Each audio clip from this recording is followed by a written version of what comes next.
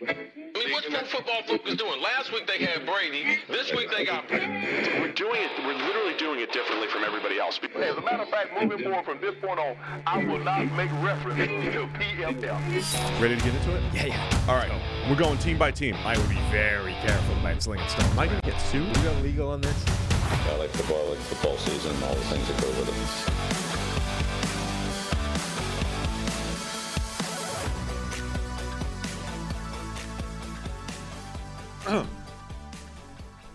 Welcome into the PFF NFL podcast. Steve Palazzolo, Sam Monson. We're live here, Wednesday edition of the PFF NFL podcast.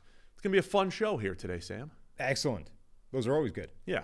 We're talking some PFF Awards, which you're an official voter now. You and a lot of other people. Of the AP. Of the AP. Yeah, these are not those, though. These are PFF's awards. But we get the PFF Awards, but you got to, you get your say in the awards. So we're going to go through the PFF Awards, and then remember our preseason bets. We're going to go through a bunch of our preseason bets with you, the fans. Yep. Can't believe the season's already over. Right. It's kind of roundup season for everybody. The NFLPA put out their All-Pro team. Did you see that? You told me about it. I didn't It's not see it bad. specifically. I thought it would be. I thought it would be worse. We've seen them do the NFL 100. That's what made me think it would be quite a lot worse. Maybe they're good at just figuring out the top 20, but beyond that, it's the methodology is a bit different, which I thought was interesting. J.C. Treader, who's the president, right, of the NFLPA, tweeted what the kind of methodology thing would be before it came out. Only active players can vote, and they only get one vote. If a player missed 5 or more games as of Week 15, they're ineligible. Now, the flaw in this was created immediately because Aaron Donald made the team who had only missed, I think, 4 games as of Week 15. There's 2 problems there. One, evidently they vote in Week 15, so the final 2 weeks of the season don't count, which is 3 weeks, right? It's 18 weeks now, 17 games. 18, yeah. So 3 weeks of the season don't count. That's quite a lot of the season not to be factoring in to your votes. But anyway, and number 2, Aaron Donald missed everything since Week 11 and still made their team. Yeah. Anyway. Players cannot vote for themselves or for their own teammates. Players vote for the position group they play in and line up against. So, for example, centers can vote for the best center in the league, the best nose tackle in the league, the best interior defensive lineman in the league, and the best off-the-ball linebacker in the league. So, in theory, it's supposed to design players to only be able to vote for players that they actually do watch on tape. That part makes sense to me. Yeah, because like a tackle is not watching any tape of a cornerback. He has no idea, 0 clue who the best cornerbacks are in the NFL. And then the special teams thing was done by various leaders from each team nominating essentially 2 special teams players for that team. Because nobody watches special teams. Right. Nobody has any idea. Their team actually ended up being okay. Like I say, there were some flaws, there were some problems, but overall, a lot better than the NFL 100 system. So that's great. That's really good. We're going to go through our awards as well. As we said. PFF's All-Pro team is obviously out as well. Everybody right on the PFF app. Go read it on everybody hates it. Oh, what's everybody mad about? What are they most mad about right now? The most angry people are about the fact that Nick Bosa is not first team All-Pro. Oh, you didn't give it to Nick, huh? So there's 3 edge rushers that are very difficult to separate. Aren't we going to talk about this later? Don't we have other stuff to talk about first? We'll talk about it as well when we get to awards, but we might as well quickly hammer it now. Like, there are 3 edge rushers that all had amazing seasons. Nick Bosa, Micah Parsons, Myles Garrett. 2 of them play on good teams. 1 of them plays on a bad team. But it's almost impossible to separate those guys. So one of them is going to miss out. It would be easy to have Myles Garrett miss out because he plays on a bad team and nobody will care. But I don't think that's right. And by the way, neither do the players. The players had Myles Garrett on their first team All-Pro. They had Garrett and Bosa. We had Garrett and Parsons. But the point being, there's 3 into 2, so somebody's going to miss out. And for us, it was Nick Bosa. Wow. That's what people are most mad about? Yeah. Well, that's good. It's all your fault. I mean, I'm skewed by the fact that Bosa had all those sacks and, was on a good defense. Default to that.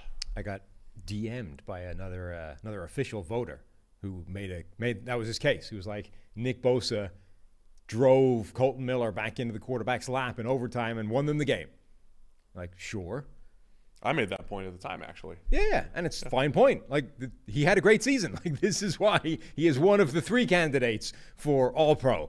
But there are signature moments from other people as well. Like, Micah Parsons, for example, handed Andrew Thomas the first sack he gave up this year. The next week, he handed Christian Darrisaw the first 2 sacks he gave up in the year. That was weeks ago, though. Yes, it was weeks ago. That's the biggest problem with the voting. It's like, man, people don't have good enough memories to remember September and October. That was all part of the season, though. It was part of the season. All right. You wanted to... The Pro Bowl skills are also out. Do you want to start with that, or is that like a fun finish to the show? Let's start with it because it's kind of funny. Okay. So remember, the Pro Bowl, it's gone away in favor of a flag football game. Is that what's happening? But they also have the skills competition. And the skills competition for the NFL, the best of the best in the NFL, is effectively televised recess. So let me read you what's happening during this game. Thursday, there's going to be epic is in the name, epic Pro Bowl dodgeball. Speaks for itself, I think. There is dodgeball? The lightning round. New this year, each conference would select 16 players to compete in a 3-part elimination challenge that will leave 1 player at the end to earn 3 points for his conference.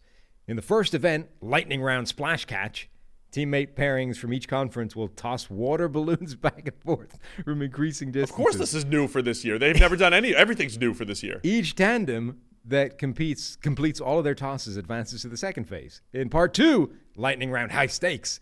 Advancing players will attempt to catch punts from a jugs machine to earn a place representing their conference in the final round of competition. In the final part of each conference will aim at targets attached to a bucket hanging above the head of an opposing conference's coach. The first team to dump the bucket on the opposing coach wins and earns 3 points. Okay. Then there's the longest drive, which is golf. 4 players from each conference will try and drive a golf ball the furthest. Then Better than recess. Precision passing, presented by EA Sports Madden NFL 23 Mobile. Each of the conferences 3 quarterback, blah, blah. Wait, Madden's mobile? Apparently. Now I know. Best catch, presented by Uber Eats.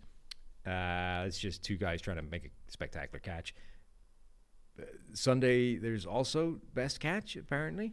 They're keeping them there for 4 days? Yeah. To do all this? Then there's Gridiron Gauntlet, a side-by-side relay race showcasing strength, speed, and agility. Kick-tack-toe, each team's kicker, punter, and long snapper compete in a giant tic-tac-toe competition to showcase their respective skills. And then finally, Move the Chains. 4 teams will compete side-by-side in a weighted wall pull that will showcase their strength, speed, and ingenuity. Each team of 5 players is responsible for pulling a wall loaded up with heavy weights 10 yards as quickly as possible using first down chains. I have many questions here. So that's the Pro Bowl now. Who do you think at the league office is responsible for this? I kind of hope Raj just went to like a playground somewhere and was like, all of those games, write them down. Let's do that. That's what we're doing. Like, who really just, hey, for the next 6 months, your job, or maybe a day, your job is to come up with something to fill Pro Bowl. I mean, if that took longer than 5 minutes, we Here are your wasted a lot constraints. of time. It can't be a football game. Go. That's it. Your constraint is it can't be a football game. Yeah. Anything else is in play, including dodgeball and Epic dodgeball. and oh, by the way, go grab some sponsors for it. Yeah, Make sure there's a couple sponsors for each game. If you can make the name a pun that ties directly to a corporate sponsor, that would be ideal. The funniest thing about all this, this is a 4-day event now. Is it 4 days? I mean, Thursday? there's Thursday and there's Sunday. That's the Are they only thing just I have filming on my it notes. one day? I mean, what's the biggest show on TV these days? Cable. I mean, what gets the best ratings every week? The NFL, always. I mean, like a drama, like a Yellowstone, isn't it? Yeah, well, whatever this is going to crush all of it. It's still going to be a ratings bonanza. Of course. For the Pro Bowl weekend. Yes. If one guy gets hurt, playing epic dodgeball. It's over. It's over. Why didn't they bring the old QB skills competition? That's what everybody's begging for. That's the accuracy thing. There's some version of that is there. I just want to see a QB long throw. Dude, that's the one thing they haven't added to this. Yeah. Why do we not? They've got a longest drive competition to see who can drive a golf ball. I just want to see who could throw the ball the furthest. Right. Line up Patrick Mahomes and Josh Allen next to each other and see who can hit 95 yards. Then you root for Joe Burrow and the Bengals to make the Super Bowl just so Allen and Mahomes can go to the Pro Bowl. I want noodle-armed quarterbacks in the Super Bowl only, so that the Pro Bowlers are Josh Allen and Patrick Mahomes trying to throw the ball a mile from where they But the QB competition should be, I think every quarterback should be invited to that for the long throw. Like I want Taylor Heineke there side by side with Josh Allen. It's like when they used to do the NFL's fastest man thing, you know? It was like a sprint. And it was never, you know, there were a lot of times where the NFL's fastest man clearly wasn't there. It's like, I mean, this is nice and all, but you're not faster than Tyreek Hill, you know? See, I think for those things, everybody needs to play. You got to get everybody in there. Yeah. You get some line. Oh, do fastest lineman. Do fastest everything. Tight end. Anyway, that's so that's the Pro Bowl. That's interesting. Those guys had to earn it, man. That's what's funny. Like they earned a spot on the Pro Bowl team. They earned a spot at recess to go do this. Yeah. Yeah. Where is it? Send it back to Hawaii? I don't know. Is it in Arizona? I don't know where it is. Should we get? They go to the Super Bowl. Isn't it always site in now. Vegas now?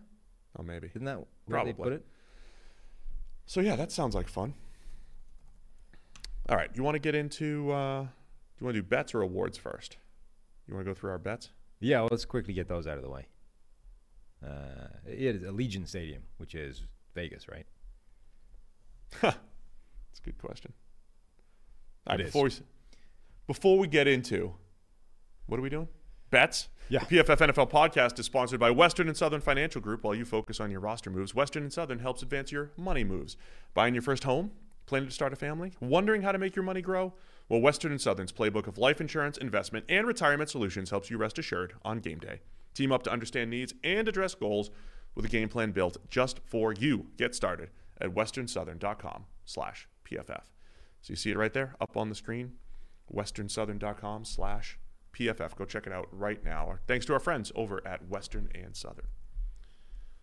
All right, so we made, just to catch everybody up, we made some bets at the beginning of the season. The genesis of this was a confident Raiders fan who said, you guys, you jerks, you guys ranked the Raiders with the number 21 roster this offseason. I believe they're better. Put your money where your mouth is. You guys should take bets on things that we believe as listeners, viewers, and things that you guys always say. So we said, hey, that's a great idea, and let's do that. I forget who the Raiders fan was, but I think we nailed that one too, by the way. They finished 6-11. So we took the goal here was Steve and Sam said something, right? You hate my team, you hate my quarterback, you believe this guy's good, and I don't think he is. Something that we said that we truly believe in essentially our listeners challenged us to a bet. You said this, but I believe the opposite. And let's put something on the line. And we had a whole show where we accepted or declined bets. We took a lot of criticism for declining a lot of bets, but again, the point had to be something that we strongly believed in. Yeah. And here we are to either pay out or get paid. Or get paid. There's not an awful lot of us getting paid involved in this. I don't think that was we're not really getting paid the drive. But you know. The final tally is 24 wins, 4 losses, and 1 that we voided because it involved Drew Lock. So, didn't happen. Which isn't a bad start. Like a lot of them earlier in the year, it looked like we were going to lose a lot of these, and then some of them swung back in our favor over the course of the season. Positive regression. Yeah, so let's sort of run through some of the ones that we won. Daniel Jones will be a top 12 quarterback in passing grade. Nope. The WAR one that the Patriots' top 3 picks would have more WAR than the Ravens' top 3 picks. That was looking dodgy for a while. Swung back in our favor. The Bills' offensive line will be top 5 in PFF grade. They've been heading in the wrong direction there. I think bottom 5 right now. First one we lost. Seahawks will win 8 or more games. From Thomas Stewart. There was a few. I mean, the ones that we lost, very much Seahawks related. If people whose names we can read out, or if you recognize this as your bet, would email us back, that would be helpful. Otherwise, I got to go trawling through emails to find it again. So Thomas Stewart, you're a winner. I think we probably promised PFF Plus to all of our winners. Right, a year. So Thomas Stewart's going to get a year of PFF Plus because he bet us that the Seahawks would win 8+ games. Yeah, good for him. A couple of these were Seahawks related. Brian Kuhn, that Zach Wilson would break into the top 15. Ooh, dear. Elliott had an interesting one, and this is another one we lost, that the Raiders, Dolphins, and Eagles, essentially the teams that traded for number 1 wide receivers in the offseason, will have a higher EPA per play than the Titans, Packers, and Chiefs, the teams that traded them away. Now, the Chiefs obviously did great by us. The Titans screwed us. The Titans and their injuries and their garbage offensive line and the whole thing falling apart, they effectively single-handedly canceled out the Chiefs' offense in EPA per play, leaving the Packers, who were like barely above average, to kind of carry the day. But the Dolphins had a good offense and the Eagles had a good offense, and even the Raiders wasn't great, but it wasn't bad enough to drag down that. So Tennessee, being awful, lost us that bet. So, I'm surprised I accepted this on the Titans, Packers, Chiefs behalf. Because that would have been... Well, if the Titans just didn't stink, we'd have won it easily. I know, but I was the one that was like hammering the other teams were making the right moves at receiver. So I feel like I would have been on the other side of it. But yeah, we lose. I guess we lose that one. Yeah, so Elliot, I don't have a second name, but if Elliot messages us, Elliot, you win. He will get a free This doc is live, right? For people to go anyone check can see out it. and everything. I don't know if it's in the chat, but anyway, tweet we've it out. posted the link. We'll have it in the description of this. You can go see the document. Bradley Ackerley, Vikings will finish top 5 in PFF's offensive line rankings. I think there were 11, maybe 10. They got into the top 10. They didn't quite get to 5. They were better, but that's an aggressive bet. Yes. There. Yeah.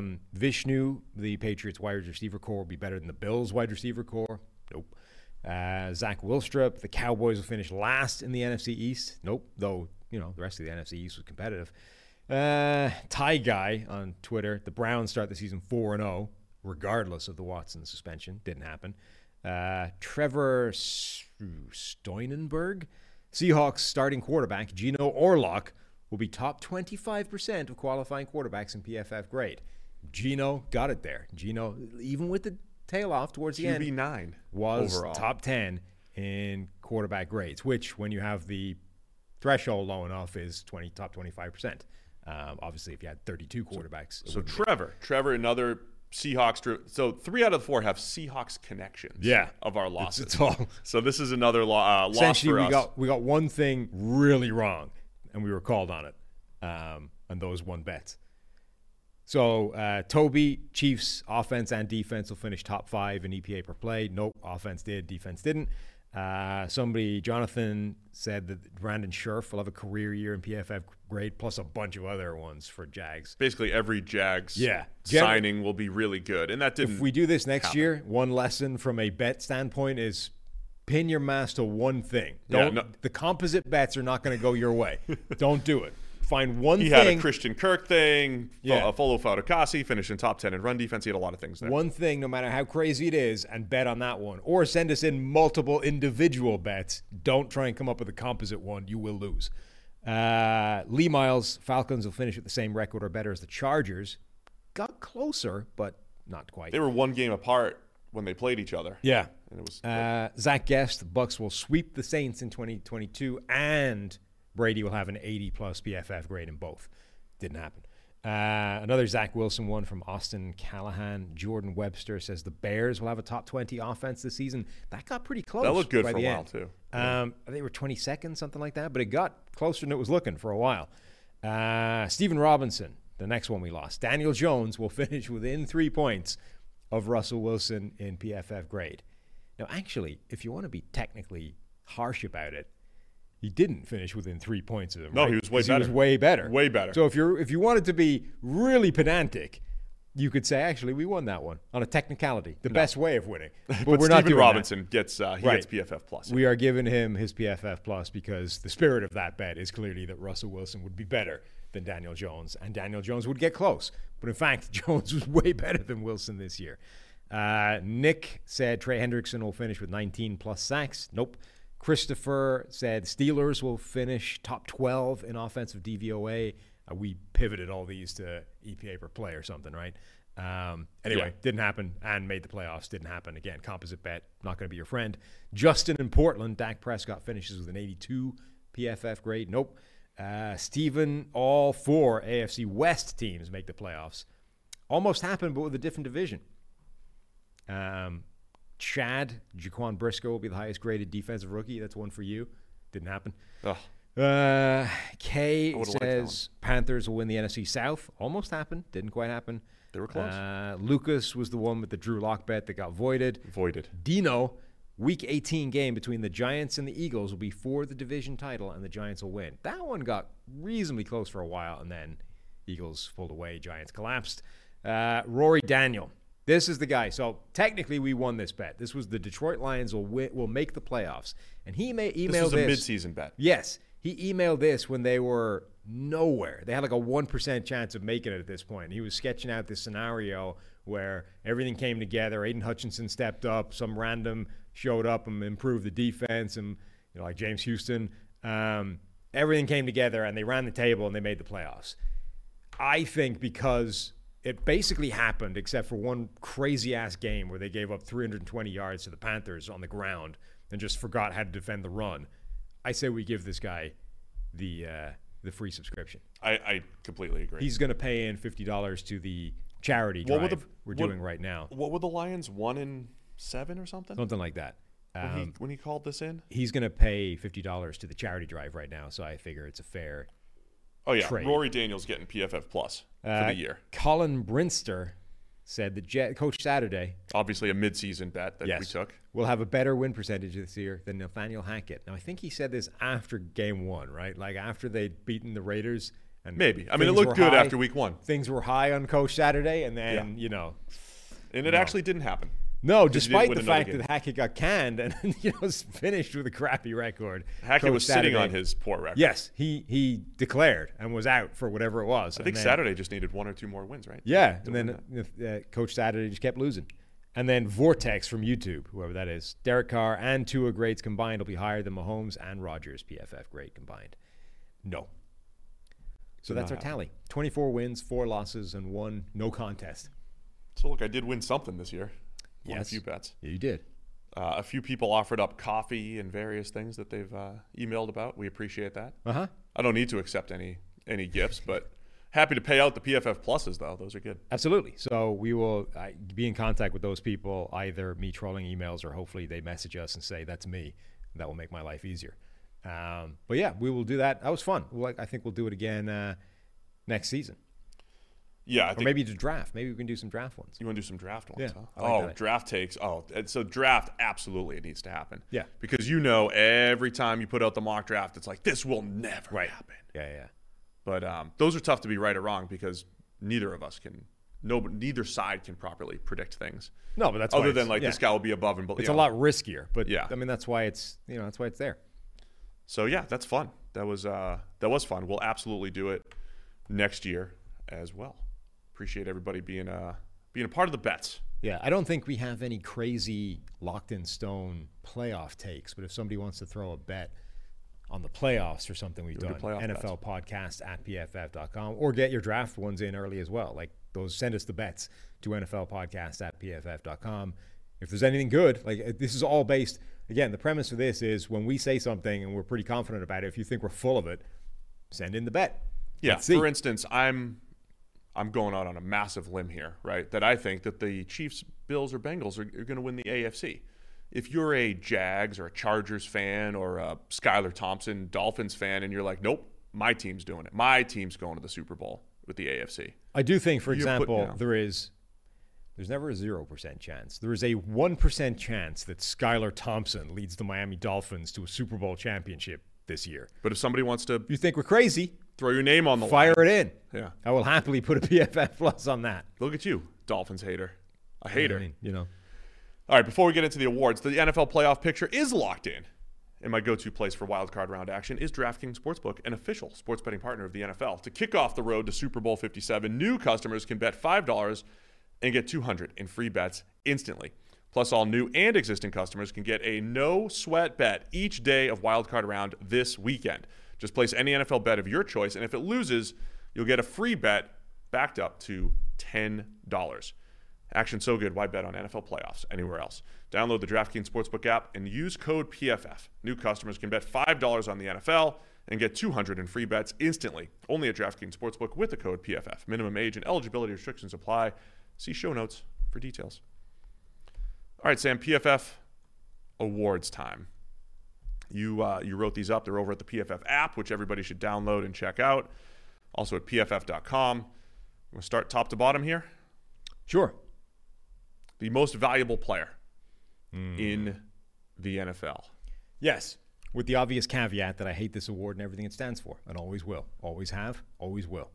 For anyone that's new, doesn't know why, I think in the NFL we get tied up in knots in the value part of that description. I think in every other sport, MVP is supposed to be just the best player from the league that year. That's what it's there for. It's most outstanding player. It's the Heisman. But for some reason, the NFL, we're like, oh, well, who's the most valuable? What if he wasn't in the lineup? How much value are his teammates bringing to the table? What if he didn't play all year and Curtis Painter had to go out and play 16 games? Does that make him the...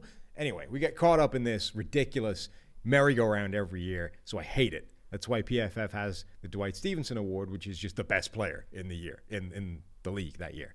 That being said, Patrick Mahomes is the MVP this year.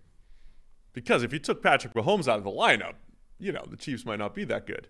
Yeah, I think it's pretty clear. Well. It's Patrick Mahomes. I completely agree. I think when you look at the narrative this year, it was Mahomes versus Allen for, 6 weeks, right? And then it became Tua when he was playing absurd numbers from Tua. It's like Mahomes versus Tua. And then it was Jalen Hurts versus Patrick Mahomes. And, are we going to learn about Jalen Hurts' MVP candidacy? And then right up on the rails at the end, it's maybe Joe Burrow could get into the conversation. And then even right at the end, before the Green Bay game, people are like, if Justin Jefferson breaks 2,000 yards, doesn't he have an MVP case? But the whole thing has been it's been Mahomes the whole way, and then we just keep finding other horses for him to run against. But it's, if the one guy has been constant from pillar to post, it's probably him. The Jalen Hurts argument was also the fun one. That was the whole addition by subtraction discussion, right? It's like, well, if we're going to learn about Jalen Hurts' value when he's not in the lineup. And I don't know if any voters are actually going to use this logic, the fact that they were 0-2 without him, but 14-1 with him. But people do use the value argument like that. Well, we saw the Eagles without Jalen Hurts. They lost 2 games. But with him, they were 14-1. Somebody's going to vote him for first just because of that. But I look at the value component as not – to me, it's strictly what value did you directly add to your team.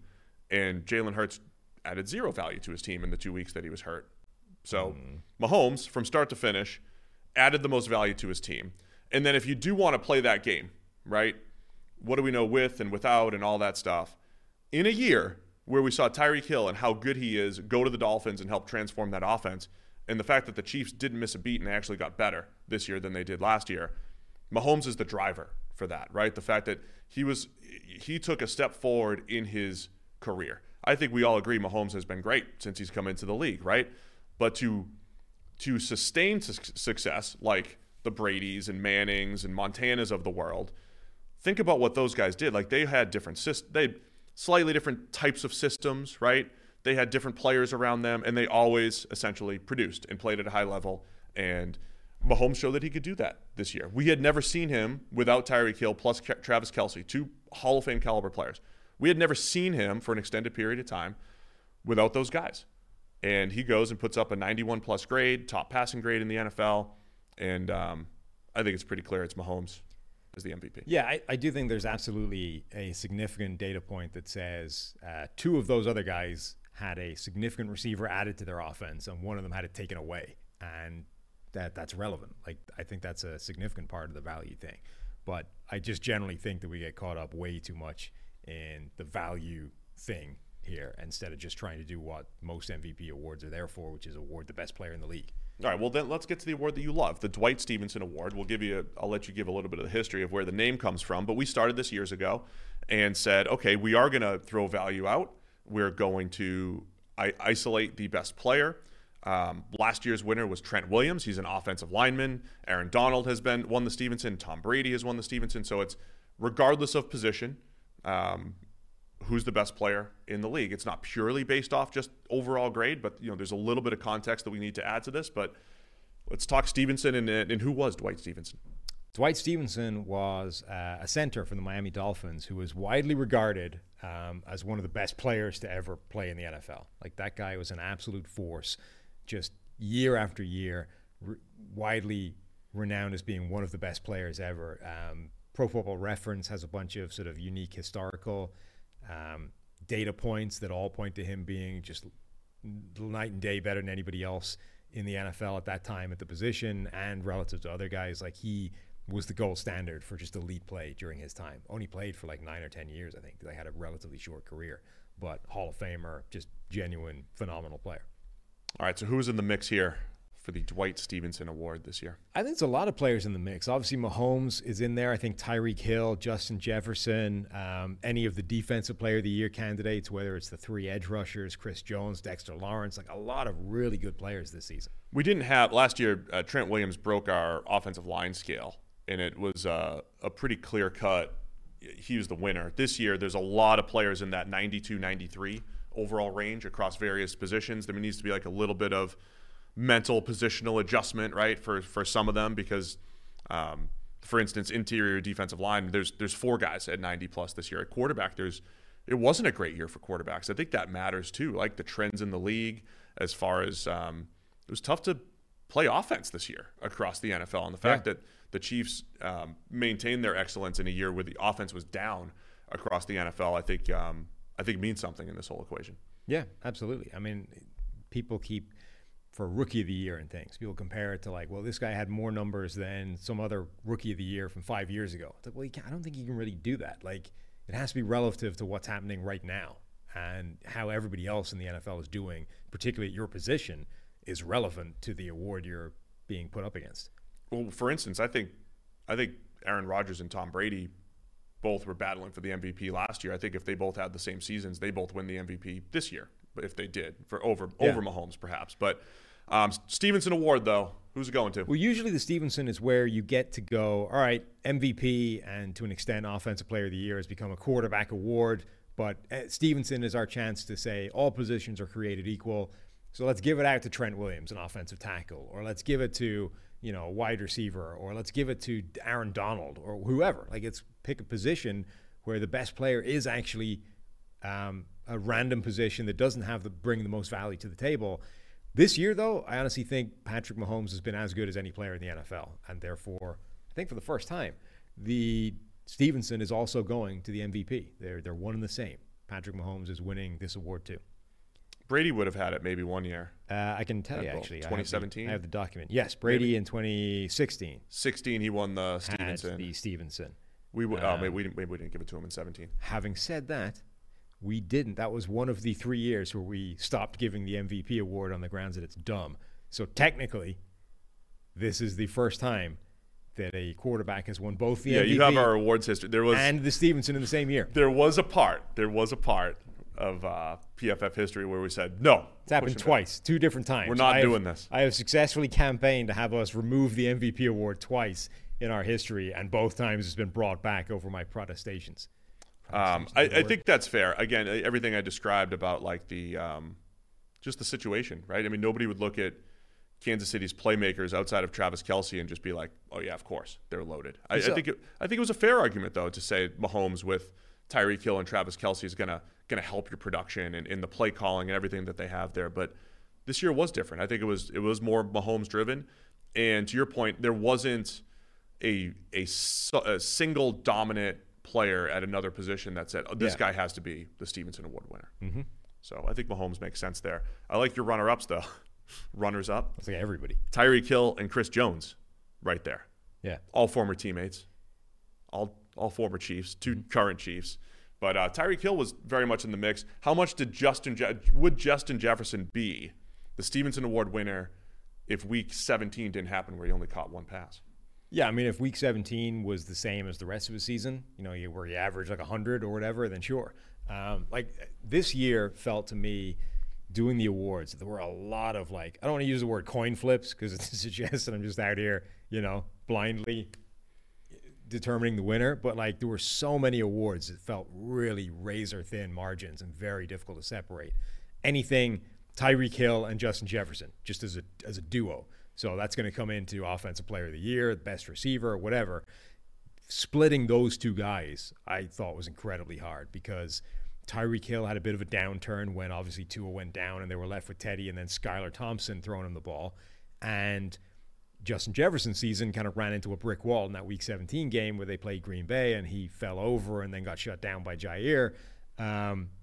Both these guys at various points in the season were threatening to break Calvin Johnson's record and be the first receiver to cross 2,000 yards in a year and blah, blah, blah. And each one of them ran aground for whatever reason, but they were still the best 2 receivers in the NFL. Which brings us to Offensive Player of the Year. And we're going Tyreek Hill. of the Dolphins. Tyreek Hill just over Justin Jefferson and Josh Jacobs of the Raiders. Josh Jacobs being the best running back in the NFL, most valuable running back in the NFL this year. But why Tyreek Hill over Justin Jefferson? We talked about it a little bit, the fact that Jefferson, not because it was one bad game, but I think for me the argument for Tyreek Hill is the quarterback situation, right? We saw how explosive he was with Tua in the lineup, but he had multiple games of Skylar Thompson and Teddy Bridgewater. Bridgewater wasn't as good in this system as Tua was. That was a huge factor. The number that really stands out to me, though, yards per route run. Not only does Tyreek Hill have the highest receiving grade, PFF grade, 92.2, 3.2 yards per route run is a ridiculous number. Yeah. Justin Jefferson was at 2.6 for perspective. And that 3.2 number, that's up in this reminds me of like Julio Jones, right? This was his stat for years, right? The most productive per route runner, producer in the NFL, basically. And he would be competing with, say, a guy like Antonio Brown, who would have higher volume, much like Justin Jefferson this year, higher volume, more 10-catch games and all that stuff. But on a per-snap basis, Julio Jones was always the most productive from like 2011 through 19 or whatever it was. And that was Tyreek Hill for this season. Yeah, and even with, the games with Skylar and Teddy Bridgewater, et cetera, Hill still finished with more explosive plays than Jefferson, one more. Those two were both like 5 clear of anybody else. Like, even with that kind of downturn in quarterback situation, he still had the best sort of stats outside of pure cumulative yardage, where Jefferson ends up winning. All right. Do you even want to talk about Defensive Player of the Year? Yeah. You're going to be people are going to be mad, It's man. already out there. They already know. They're going to be mad. I mean, if Bosa didn't make first-team All-Pro, he's not getting Defensive Player of the Year. Defensive Player of the Year. It's going to be hotly contested. What's your prediction for the real Defensive Player of the Year? I think Bosa will win it. You think Bosa will win it? Yeah. Do you think it'll be close? I don't think Myles Garrett's going to get votes. No. Many Well, votes I mean, at he'll all. get votes, but it's done He won't now. be getting first-place votes, though. You might get a couple. I mean, if the fact that the players put him on the first-team All-Pro, I think is encouraging in terms of where people see him relative I think to players those are other two way guys. less skewed by record, though, right? Because Maybe. especially the way you describe the voting, like it's left tackles are going to vote for, like they know But Myles Garrett. that's the way it should be, Yeah. right? The fact that you get guys that can have amazing seasons, like Aaron Donald has won 3 Defensive Player of the Year awards, right? And they're basically the 3 years where the Rams and their defense was good, which means Aaron Donald, who essentially has been the same guy for 7, 8 straight years, people have determined whether or not he was having a good or a bad year based off non-Aaron Donald factors, right? When the non-Aaron Donald factors have been good, Aaron Donald's having a Defensive Player of the Year caliber season. And when they haven't been, it's like, it's a down year for Aaron Donald. When he's basically been the same guy every year. He should be working on a 6 or 7 straight run of Defensive Player of the Year awards heading into this season, but he isn't because of other things. I just think that's bad process. Like, if you're trying to say who was the best player this year, then say that, and team record shouldn't come into it. So, Defensive Player of the Year. You think Nick Bosa? I agree. Nick Bosa is going to win the real award. We talked about Myles Garrett and Micah Parsons as this, the trio at the top of all the edge defenders. But the Defensive Player of the Year for us this year? We went with Chris Jones. Can you say it more confidently, please? We went with Chris Jones. Chris Jones of the Chiefs. Yeah, I mean, I think looking at guys like relative to their position is important too, right? Chris Jones was 5th in the league in total pressures because he's an interior defensive lineman, right? Edge rushers, just by the nature of the position, are going to get more pressures. But he had 14 more pressures than any other interior player. Dexter Lawrence was 2nd with 63. This is how we used to always justify Aaron Donald, right? He's pressuring players at an edge defender level despite being on the interior. I think, by the way, as an aside, you can construct a Defensive Player of the Year case for Dexter Lawrence as well. Like, absolutely. Just as a side note on this whole thing. Because Dexter Lawrence also had the highest run defense grade among all interior defensive linemen, plus being 2nd in pressures. Mm-hmm. Massive breakout season for Dexter Lawrence. And when we're doing this, because we do care about run defense, because we have looked at every single snap, there is a case there for Dexter Lawrence being up there with Chris Jones. But he was slightly behind Jones in overall grade here for us. Yeah. I think Jones was phenomenal this year. Like, even if Aaron Donald had played all season long, Chris Jones might have been the best interior pass rusher in the NFL all season long. That's the kind of level he was playing at. The fact that he can also kick out to beat tackles around the edge as a speed rusher at 315 pounds or whatever he is now is insane. Like, there's a reason that Kansas City decided that he could move and be a full-time edge rusher. It wasn't crazy. Chris Jones is Kansas City's best edge rusher right now, and has been for a couple of years. It's just that moving him there and having him be a full-time edge rusher is a net negative, as opposed to keeping him inside where he's the best pass rusher or best interior pass rusher in the NFL, and then just figure out the edge. Like, it's a net loss, even though he's still their best guy. You're still probably, even though it's quote-unquote easier to get pressure off the edge, I still don't think Chris Jones is a 77 pressure edge defender. Right? No, maybe not. I don't think he's going to win at that. lot. No, he'd be fine, but I don't think he's at that level. But if you can get 77 in a 90-plus pass rush grade on the interior, that is more valuable because it's more his skill set. But my point being, the fact that a 315-pound dude can kick out to the edge, whoop a tackle around the corner, it's incredible, like he's a speed rusher, is madness, and it should enhance his Defensive Player of the Year case. Like, Aaron Donald went out and played some wide nine this year because he was trying to get away from triple teams, and Aaron Donald didn't have that same kind of impact. And Aaron Donald, if you were aligning each one of them up and saying which guy has more speed and athleticism and burst and therefore might be a better edge rusher, you would say Aaron Donald. But Chris Jones is the one that can actually do that. Donald hasn't really been able to. So I think Jones has a phenomenal case for Defensive Player of the Year. Let's discuss the statistical and grading case, though, for why Myles Garrett should be in the Micah Parsons, Nick Bosa discussion. Just the three of them statistically are almost impossible to separate, right? They're all above 90 in PFF pass rushing grade. Nick Bosa has the lowest pass rushing grade of the trio, but he also has by far the highest run defense grade. So it sort of evens out there. Nick Bosa and Micah Parsons each have 90 total pressures.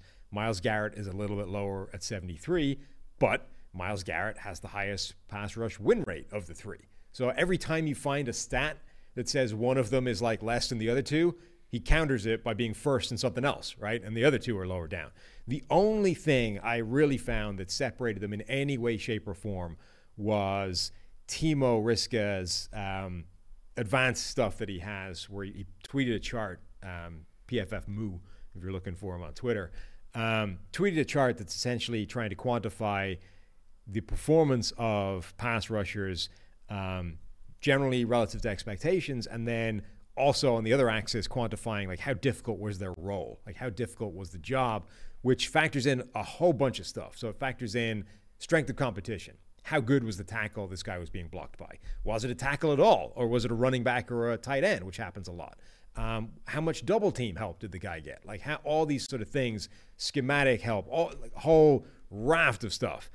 And when you do that, Micah Parsons and Myles Garrett remain in this absurd elite quadrant where they're way better than anybody else in the league, and they have some of the hardest roles in the NFL. In fact, I think Myles Garrett has the hardest job in the NFL as an edge rusher. And Nick Bosa is the third most productive guy relative to expectations, but he's in the middle of the pack in terms of difficulty of assignment, difficulty of role, which makes sense even if you just limit it to like looking at the players he faced this year. Like, he went up against some pretty rough tackles relative to these other guys. Like I said, when Micah Parsons went on a run where he handed Andrew Thomas his first sack of the year, and then the next week handed Christian Darrisaw his first 2 sacks of the year, those are 2 all-pro, certainly Pro Bowl caliber offensive tackles, and he was whooping these guys like it was nothing week after week. Myles Garrett had incredibly tough assignments, contrary to what Jadeveon Clowney is trying to argue to the media. So Parsons also did dabble at linebacker a little bit, even though he mostly moved to edge. Right. There were a few games where it's like, no, you're playing off ball, or you're playing differently. If you're splitting hairs, which is what this is, right? There are 3, particularly when it comes to All-Pro, there are 3 elite players for 2 spots. Somebody has to miss out, and whoever it is going to feel wrong because all 3 of them deserve to be in that spot. But there aren't 3 spots. Same thing for Defensive Player of the Year. Like, if you're looking to separate any of these guys, that's the closest thing it is to the hair splitting you can do, which says Nick Bosa is not even a step, is like slightly behind the other 2 guys. All right, let's go to the rookies now. We have an overall Rookie of the Year and offensive and defensive Rookie of the Year. So the overall Rookie of the Year, if you've heard us talk enough. Well, let's do it the other way. That way it's actually... We want to build it up? Well, that way it's not irrelevant from the very outset. Let's start with Offensive Rookie of the Year. There you go. Offensive Rookie of the Year. Wow, this is interesting. It's not Brock Purdy.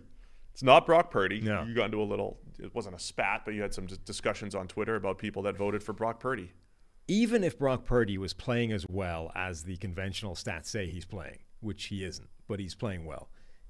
Even if that was true, the idea that a guy can win Rookie of the Year based off 5 or 6 games, I think is insulting to the guys that played well for 17 games, of which there are several. He's not even eligible for the players. If the players were voting for Rookie of the Year, he's not even eligible Correct, for their vote. for their vote, right. So that should tell you something. Like, I just think that's a joke. We don't have to give an award to every good story, you know? Like, it's laudable. It's like everybody that retires isn't the Hall of Famer. They can be congratulations on a great career. You were a fantastic player. We enjoyed watching you. Matthew Stafford. Bye. We won't see you in Canton. Like, unless you're there to visit. You and I can visit together. We can both go to Canton and look at the Hall of Fame players, but you weren't one of them. That's fine. We don't have to put him in the Hall of Fame just because he was a good player for a while. We don't have to give Brock Purdy Rookie of the Year. You're saying Brock Purdy's not a Hall of Famer? I'm saying Brock Purdy is not Rookie of the Year because what he's doing right now is impressive. The fact that he's a great story, Mr. Irrelevant, amazing performance, relative to expectations, and yes, there's no downturn from Jimmy Garoppolo and blah, blah, blah. All these things are true. It doesn't make him Rookie of the Year because he's only played in 6 games. So who is the Offensive Rookie of the Year, Sam? I think Garrett Wilson is. Jets wide receiver. Yes. I think he's the favorite. I think you can construct a case for Kenneth Walker, for Tyler Algier, put himself in that conversation. Absolutely. Chris Olave. But I think Garrett Wilson was the best rookie this year. And, people say, well, look at the difference Brock Purdy has made to that offense. Like, look at the difference Garrett Wilson made to that Jets passing attack. Okay, it then got undone by the fact that his quarterback stank. Brock Purdy hasn't made a difference to the Niners He scored offense. a lot more points when he's been in there. Yeah. They've had a pretty good little run. Yeah. It's just small sample. Anyway, good. The difference that Garrett Wilson makes to that Jets offense is pretty special. And okay, it's been undone a lot of the times because his quarterback situation's been terrible. But he's got the most broken tackles amongst the wide receiver by like a factor of 2.5 or something. He's been amazing this year. Yeah, I mean, I think Chris Olave should be right up there with him. Similar type of season in New Orleans. But the biggest case, I think, for Garrett Wilson was how bad his stats were with Zach Wilson at quarterback compared to Mike White and Joe Flacco. And it's not like Mike White and Joe Flacco are top 5 quarterbacks or anything like that, but Wilson still finishes with the most receptions, yards, everything among rookies, despite having games where Zach Wilson spent more time scrambling to the sideline and throwing the ball away than actually targeting him. So, yeah, I think Wilson was spectacular statistically, had the highest receiving grade among rookies, in addition to just looking like a star, too. Like even some of his incompletions, like the one-handed catch out of bounds, he looks like a future star. I'll also say, remember on draft night or on combine night last, we were at a little shindig on when the receivers were running. Shindig. Yeah, a little shindig. Huh. We were at the party. You're really undoing the cool kid talk you had last show. I'll call it a party. We were at a party, bunch of NFL execs and people there as the receivers were running at the combine last year. Remember, everybody was running 4.2 on the fast watch. Either way, it looked like a good receiver class, is my point. It appears to be. And 6 receivers went in the top 18, and we had 75-plus grades for 4 different receivers who were rookies: Garrett Wilson, Drake London, Chris Olave, Christian Watson, Jahan Dotson. You did. Close. Somebody did that. Who was recently. it? Was it whoever was Scott commentating Hansen? on that? Yeah, Scott Hansen was calling him Jahan Dotson. You just got in my head. Which was confusing me because I'm like, is he right? I mean, what does he know that I don't? It's Jahan. You have Traylon Burks. You have George Pickens. It was a very good rookie wide receiver class, but I think Garrett Wilson's the right play there. Yeah. So there's your offensive rookie of the year. Now, defensive rookie of the year. Not going far here. We know we've made, and we even had comments the other day. Aiden Hutchinson had more interceptions than Sauce Gardner. He does. But Sauce Gardner's the defensive rookie of the year. Yes. It's clear. And here's the simple argument. We can have a discussion about Sauce Gardner being one of the top 3 corners in the NFL right now after his rookie season. We can't have that discussion for Aiden Hutchinson right now after his first year. Could he get there? Maybe. Aiden Hutchinson ended up over 80 grade and very, very good season. Sauce could be the best corner in the NFL right now. Yeah, my bigger point would be that he did it from day one. Like, actually, there's a I forget what the week is. It might be 10 or 11. Oh, you're doing this. Where Aiden Hutchinson from that point on is number the 3 Defensive Player of the Year candidates. I forget what the order is, but I think it's Micah Parsons, Myles Garrett, Aiden Hutchinson, Nick Bosa. Yeah, in part because Justin Fields threw him a pick. I mean, that affects things. Anyway, the point is, if he'd been that guy all the way through the year, now we'd have a conversation. But he wasn't. He was okay for the first half of the year and then really good in the second half of the year. Sauce Gardner was really good from week 1 and kept on going through week 18. He's been arguably the best cornerback in the NFL for the entirety of his rookie season, which is madness. So I think it's pretty clear that he should be Rookie of the Year. And Aiden Hutchinson, again, it's like, great story. You might become that guy, but he was better and he for the whole season. So give it to him. I think Sauce showed. I mean, DJ Reed was very good on the other side too, but you saw the impact that having corners for the first time in years with the Jets did for their defense. Lowest passer rating allowed this season, Sauce. Highest PFF coverage grade. Lowest completion rate allowed into his coverage, and most combined interceptions and pass breakups. So plays on the football, right? How many times are you actually getting your hands on the ball? Sure, he didn't pick them off as much as Aiden Hutchinson, but he also had a ton of pass breakups. Like, he was making plays on the ball. That's an all-pro resume at corner. You can't make the same argument for anybody else on the defensive side of the ball amongst rookies. Yeah, and when we make these arguments, it's not to tear down the person who didn't win. It's to state the case of the winner, yes, and then explain the differences. So Tariq Woolen of the Seattle Seahawks, incredible draft pick, 5th rounder. He had an awesome season. Did he end up with 6 interceptions? Woolen was a guy, again, to repeat, one of the best combines of all time. Yeah, right? You will not see the length in size and speed combination that Tariq Woolen showed. You won't see that often. And he looked like a project. But he, coming in until he took the field, and early this year didn't look like a project. Looks like a guy that they could absolutely build around. Still had some warts here and there as a player, but man, a big play type of player. But he didn't have the snap-to-snap production that Sauce Gardner had, because we don't look at production as interception totals. And again, just to put a bow on it, if you are making the argument that Aiden Hutchinson had X number of sacks and Y number of interceptions, we're certainly not looking at 12 plays or 13 plays to determine the best defensive rookie of the year. We're trying to take in all snaps, all plays, and Aiden Hutchinson had a very, very good rookie season, but not because he happened to have a certain number of sacks and a few interceptions, which are somewhat lucky, but also good plays when you're given the opportunity. Yeah. Woolen also had 8 penalties, which is significantly more than Sauce. He also had, he gave up 5 touchdowns. Sauce gave up 1 touchdown, and it was a communications breakdown where I think if you listen to him, he'll still argue that it wasn't on him, even though I'm pretty sure it was. So, there are negatives attached to this as well. So how about overall Rookie of the Year then? Where are we going? I think it's Sauce. I think he's been the best rookie by a pretty big distance. Again, I think he's the only guy where you can look at it and say, not only is he the best rookie at his position, but he's the best player at that position this year, which is A, crazy in itself, but B, cornerback might be the hardest position in the NFL to come in and be good at right away. He stepped in, and it was the same guy he was in college, where he was embarrassing people playing for Cincinnati, going up against Alabama receivers. Like, he's outperforming expectations every step of the way.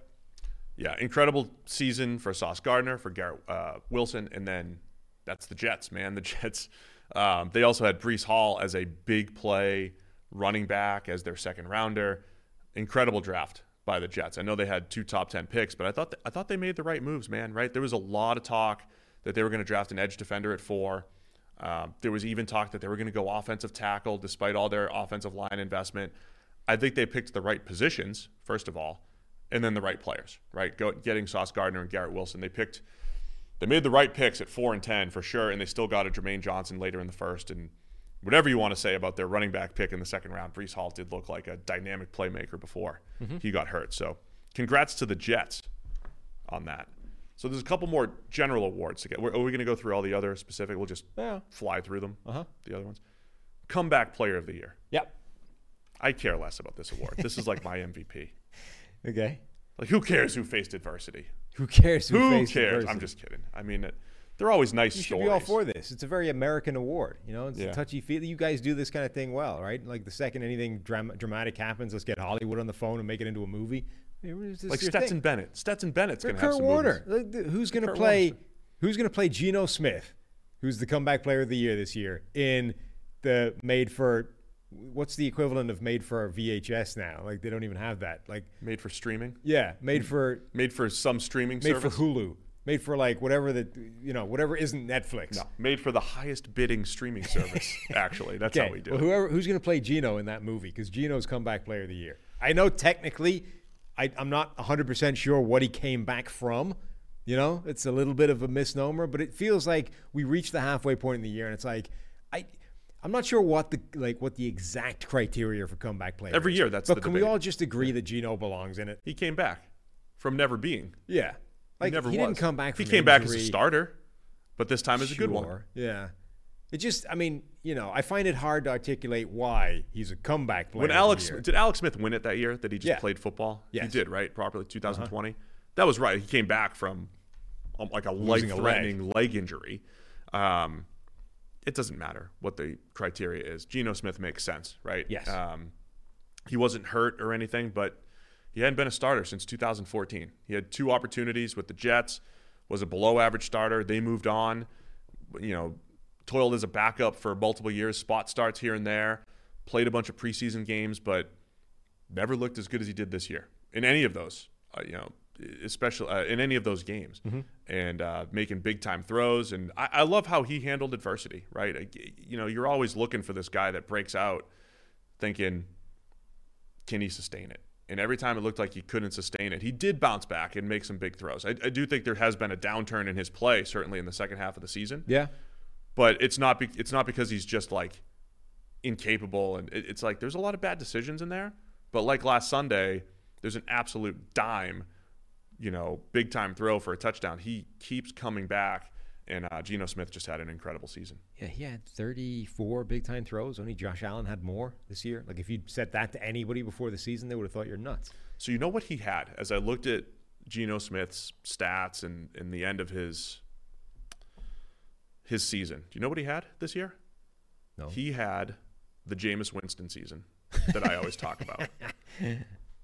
Geno Smith had the Jameis, where if part of the Jameis, allure was he's so aggressive that he's going to add value to the offense. The only question is how much negative value will he add? And if luck goes the right way in a given season, maybe it's okay.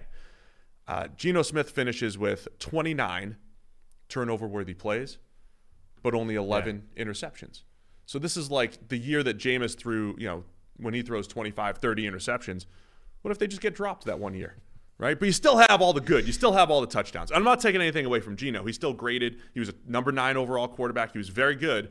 He also had some variance work his way, and overall the stats were fantastic. But he had that like high-end, very high variance, good season that Jameis Winston, I always wanted him to have. Does that mean your confidence is going to happen for Jameis is renewed because you've just seen it? No, I think Geno stole it. Yeah, it's or gone. Geno stole his season. Geno stole now it. It's never happening. Maybe they flipped roles. Okay.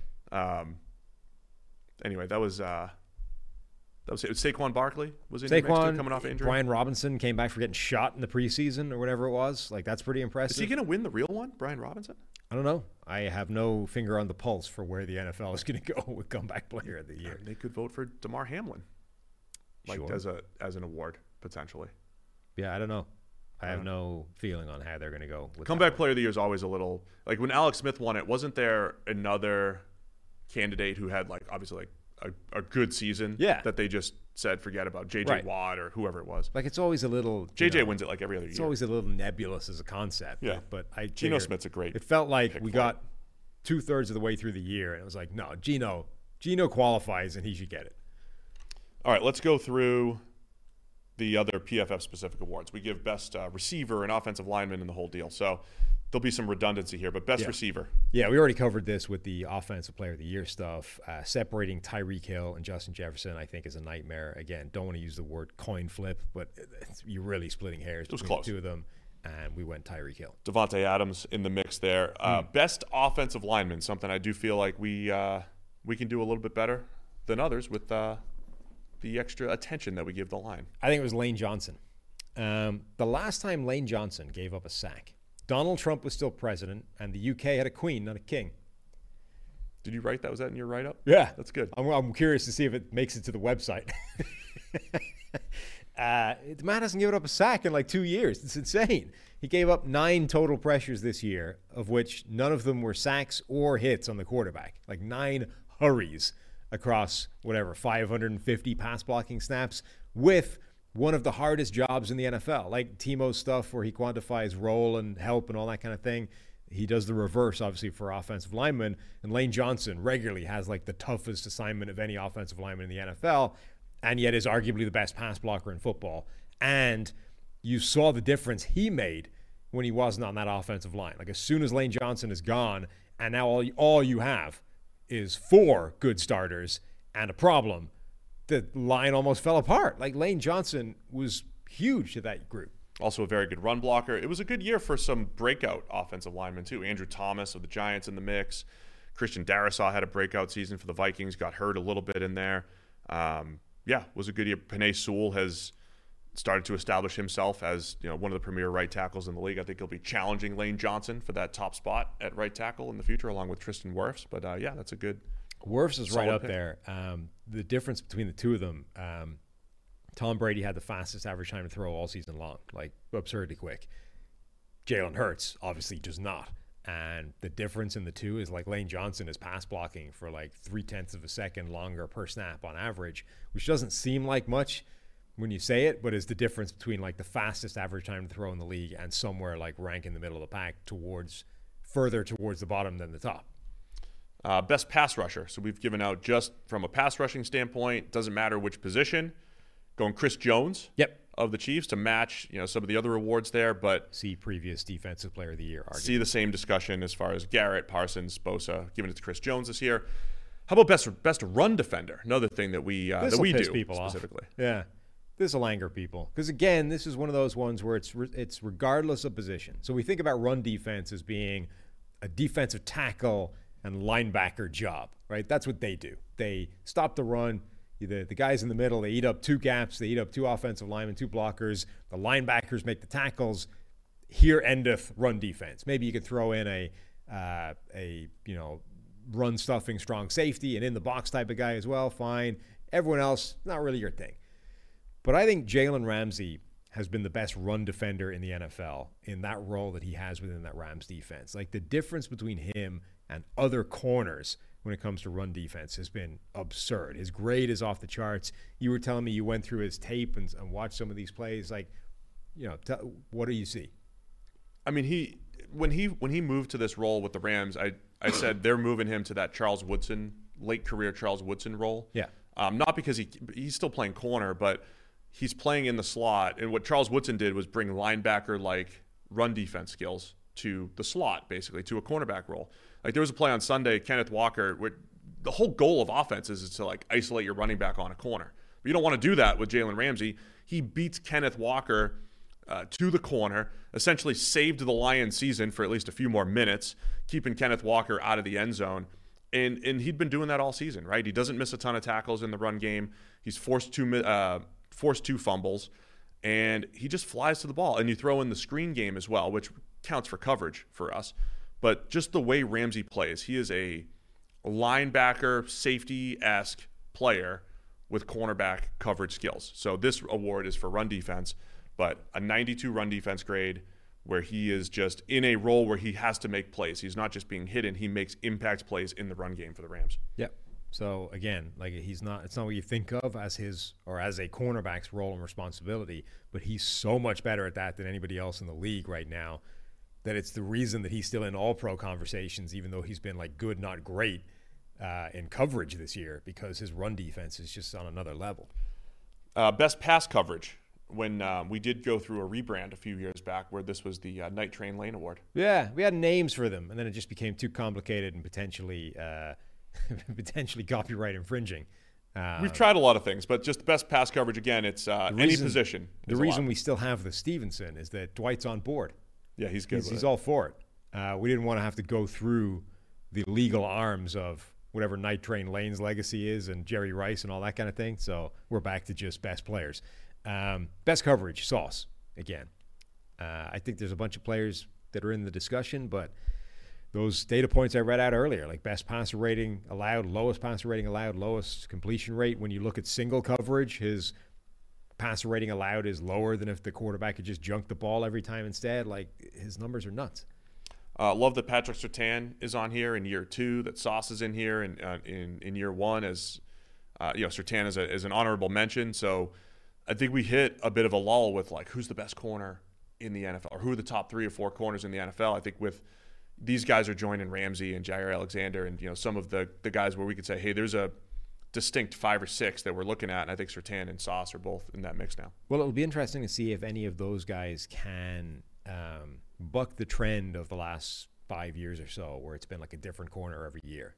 Somebody like Stephon Gilmore jumps up and he's a dominant force, and then Jair is great, and then Ramsey or whoever it is, like every year it's been a different guy, and we're sort of putting that down to that's just the position these days. That's the nature of cornerback and coverage in today's NFL. It fluctuates, it's volatile, it's too dependent on everything else. Certainly with Sauce, it'll be interesting to see, like, is he just that good where he can be the guy for the next, like, can he be the next Richard Sherman for the next sort of 5 years and just lock down that position as the best corner in the league? Let's go breakout player of the year. This is different from comeback player of the year, but a guy that, not came out of nowhere, but just had his first really good season. Who broke out this season? Though it could easily have been Geno. I think it was his first good season. Geno Smith qualified. I think we just sort of made the determination that Geno is winning comeback player of the year, and let's give breakout to somebody else. It could be him. I think he would qualify for this. Andrew Thomas wins the award.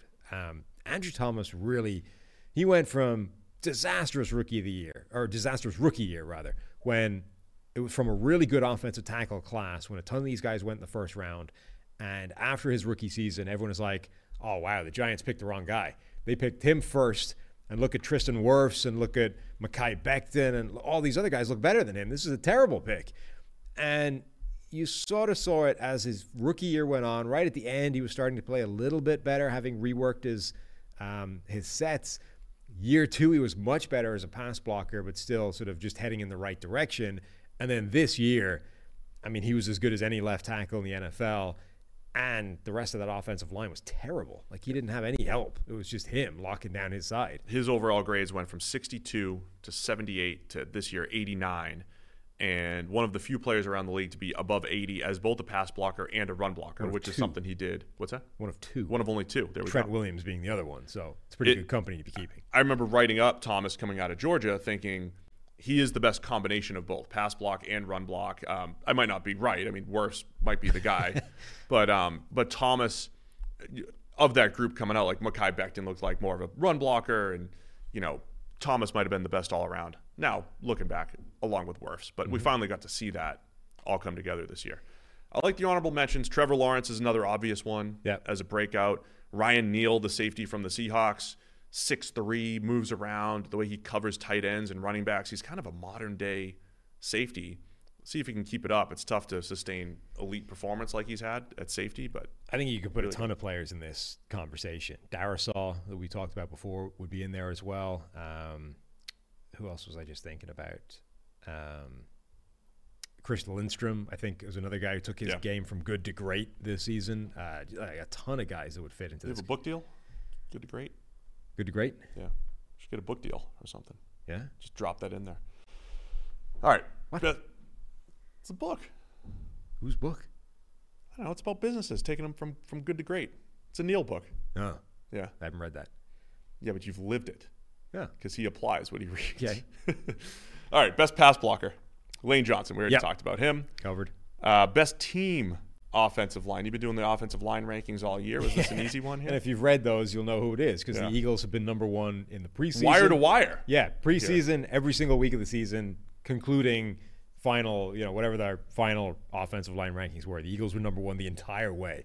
A big part of that is they had the same offensive line effectively the entire way, except for those 2 games, I think, at the end that Lane Johnson missed. So they had stability, and they didn't have a weak link. Like, they were one of the few offensive lines, maybe the only offensive line, where they just had 5 above-average starters, and then the above-average went up to all-pro caliber with guys like Lane Johnson. Honorable mention to the Kansas City Chiefs, who, by the way, these last 2 years now have been the 2 best offensive lines that Patrick Mahomes has had. Yeah. And that's incredible given the fact that Eric Fisher was so solid at tackle. Mitchell Schwartz was a top 3 right tackle for the majority of his time in Kansas City, if not better. And that whole reshuffle a couple years ago it definitely worked on the offensive line. There was questions about whether or not that was best for the team, but I think they've proven that this year as well, that it was.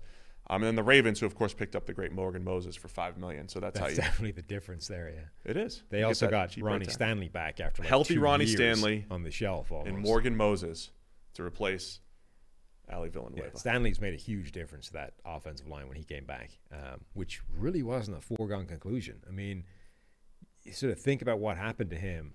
Like, they rushed him back for week 1 last year, and he was so bad and so hurt and so less than 100% in that week 1 that after one game, less than one game, because I think he came out during the game, they shut him down for the year.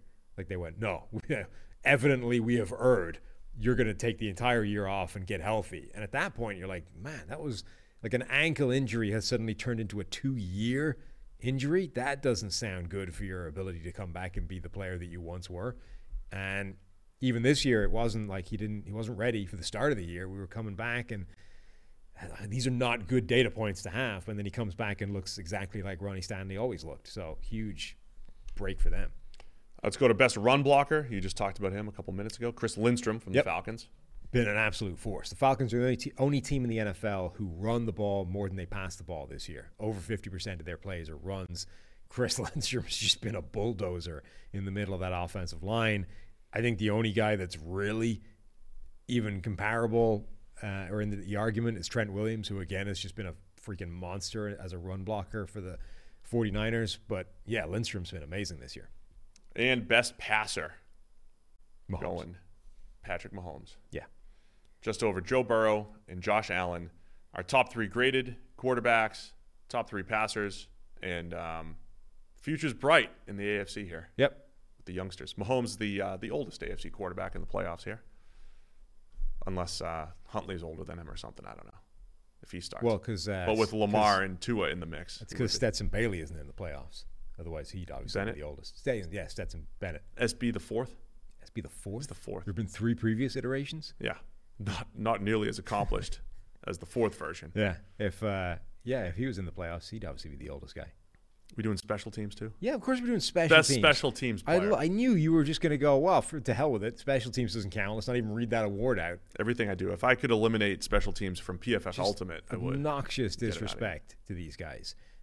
Jeremy Reeves for the Washington Commanders. He was the guy that you saw the video, right, when he made the Pro Bowl. That was good. And Ron Rivera let him know, and he broke down in tears. I mean, he earned that. He was a legitimate, justified Pro Bowler. He's been the best special teamer in the NFL this year. And our special team award doesn't just go to players like Reeves who, play special teams, but it's like kicker, punter, return man. Anything that takes place in special teams is eligible for best special teamer. And Reeves is that guy over Justin Tucker, over the best punters in the league, over the best return guys. Jeremy Reeves has played almost 400 snaps of special teams, 5 different phases.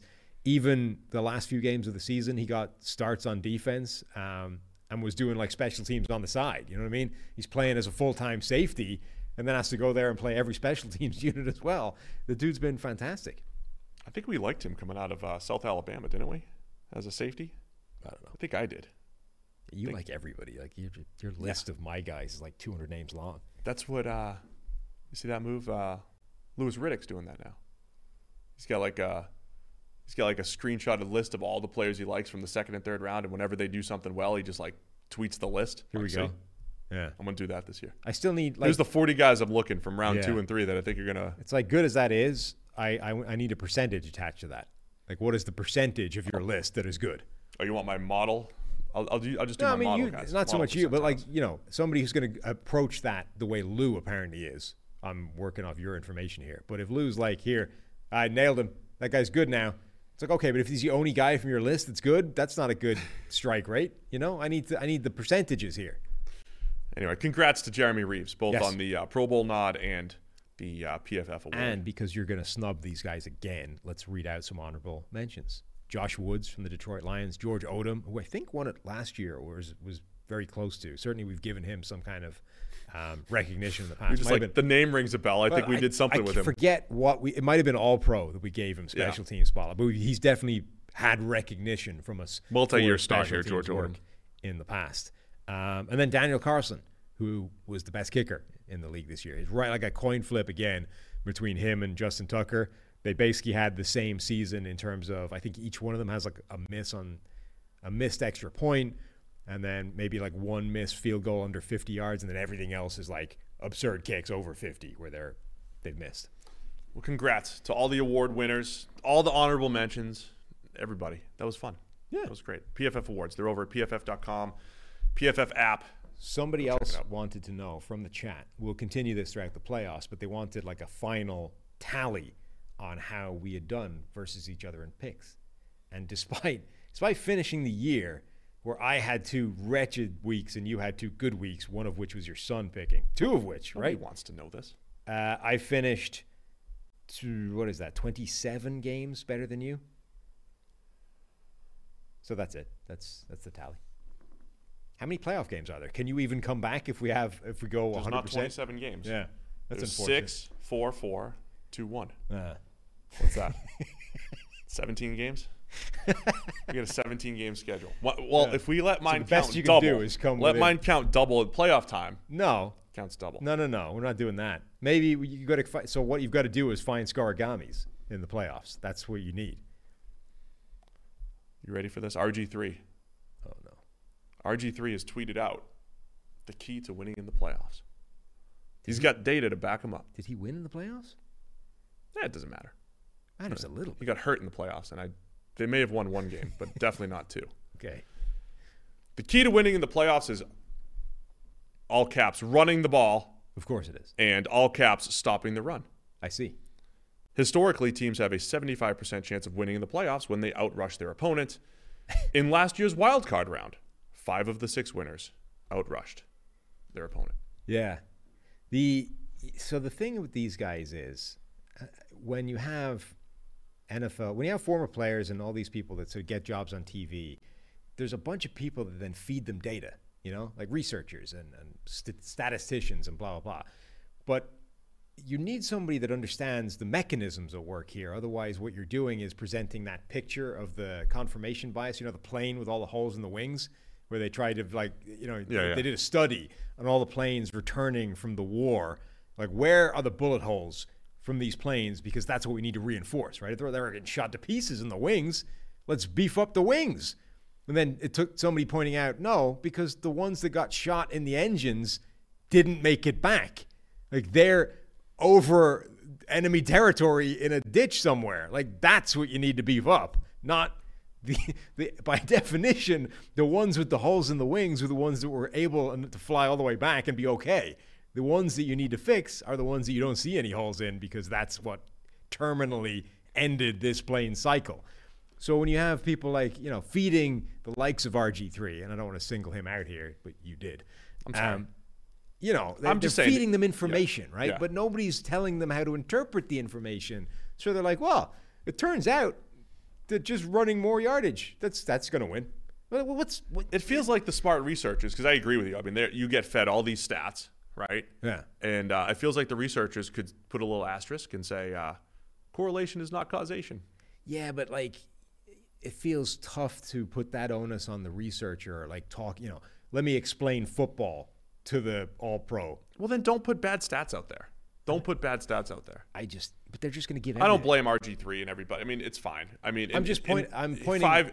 5 to 10 years ago, this tweet would just go out there and everybody would like it, or at the time they'd favorite it, and now people are going to dunk on him. They're all going to. A lot of people are going to go dunk on RG3. I'm just and pointing. he's going to wonder why. To a flaw in the process. I don't have a solution for it, but somebody somewhere in TV land or somewhere, whoever is he working for ESPN? Is that what Yeah. So somebody in the ESPN mothership needs to start working on this problem, right? Like, we've got all these great ex-football guys, and then we have a team of research people, and they're connecting, but it's not leading where it's supposed to be because nobody's interpreting the numbers. They're just saying it and then saying, well, the obvious conclusion from this data point is X, but even if the unobvious solution is actually the right one. The problem isn't just what you said, though, because obviously everyone's believed this their whole life, too. Everybody that's played, everybody that's heard people on TV, like this this isn't just a data point that he read. It's the belief system. But isn't that most one of people those have. things where, like, there's a lot of things where analytics generally is sort of pushing back against the tide, and a lot of it is still sort of up for debate, right? Sure. Like Yeah. how much is all these, but there's a couple of things that I think have been proven beyond a reasonable doubt, to use that term, right? One of them is play action works, right? You don't need to establish the run, Byron Leftwich, to run play action. You can simply run. You can run play action on the first play of the game. It will still work because play action works inherently. It doesn't require something else to happen beforehand for it to work. I feel like this is one of those things that's been proven. Like, we know that the teams that, like, running back has a great correlation to winning, not because running leads to winning, but because winning teams run to eat out the end of the game, to eat up the clock. You know what I mean? Yes. So this feels like one of those things where, yes, like, there's a world where we could be seen as arrogant and, just crapping on these things for things that are still kind of debated, but this isn't one of those things. I mean, this is something where somebody needs to save him from this. There's also somebody on ESPN today who I won't name who said, now that the Dolphins know that Skylar Thompson's probably their quarterback, they need to go force 2 or 3 turnovers to give themselves a shot. He's like the defensive coach needs to, the defense coordinator guys to go out there and say, guys, we need 2 or 3 turnovers. It's like, man, tell me, how do you create that little magic bullet? How do you make that happen? Because it's not just Skylar Thompson week that you want to do that. You want to do that every week. How do you teach turnovers? I don't hate that as much. I mean, I think you can go, well, look, there's a lot of plays where you kind of sell out for the turnover, or you play it a little bit safely. So no more safe this weekend. Let's just sell out. Go nuts. Like, go for the peanut punch more than the wrap. Go for the undercut for the play, as opposed to the keeping one arm around, like the one arm bat where you have the other arm around the DB Try to catch or the receiver so that you can still make the tackle if you miss it. Don't forget it. Go 2 hands. Go for the interception. I think you can do that. I mean, yeah, you can teach guys to be more aggressive. I don't think you can coach turnovers. I think you Well, go obviously, but the point being, like, if you're more aggressive in this game, hopefully that will lead to more turnovers in this particular occasion. Well, we'll see. Not trying to pick on anybody, but yeah, and just to except RG3 apparently. Well, just to make sure that we're clear on this, yeah, like you said, it's because winning teams run the ball more because they're winning first. I just feel like somebody needs to save him from that tweet. Yeah, well, also from that opinion. Instead, everybody that I follow is probably going to go dunk on him and start some discourse. Tweet the you should tweet the picture of that plane with the holes in it to him. Just that. No, not doing that. That's it's way more than a tweet. No, it's a big explanation. Just the picture. That what's that? If you know, you know. Just if you know. Tweet that. Can't stand when people say that. Actually, if you know, you know. I'm out of here. We're out of here. Yeah. We got another 3-hour show tomorrow for 6 games. Sweet. So anyway, thanks to everybody for tuning in. A little fun awards, bets, the whole deal. If you do have more postseason bets, NFL podcast at pff.com. Send us your emails. And we'll be back again tomorrow previewing all of the super wildcard weekend action. We'll see you guys tomorrow.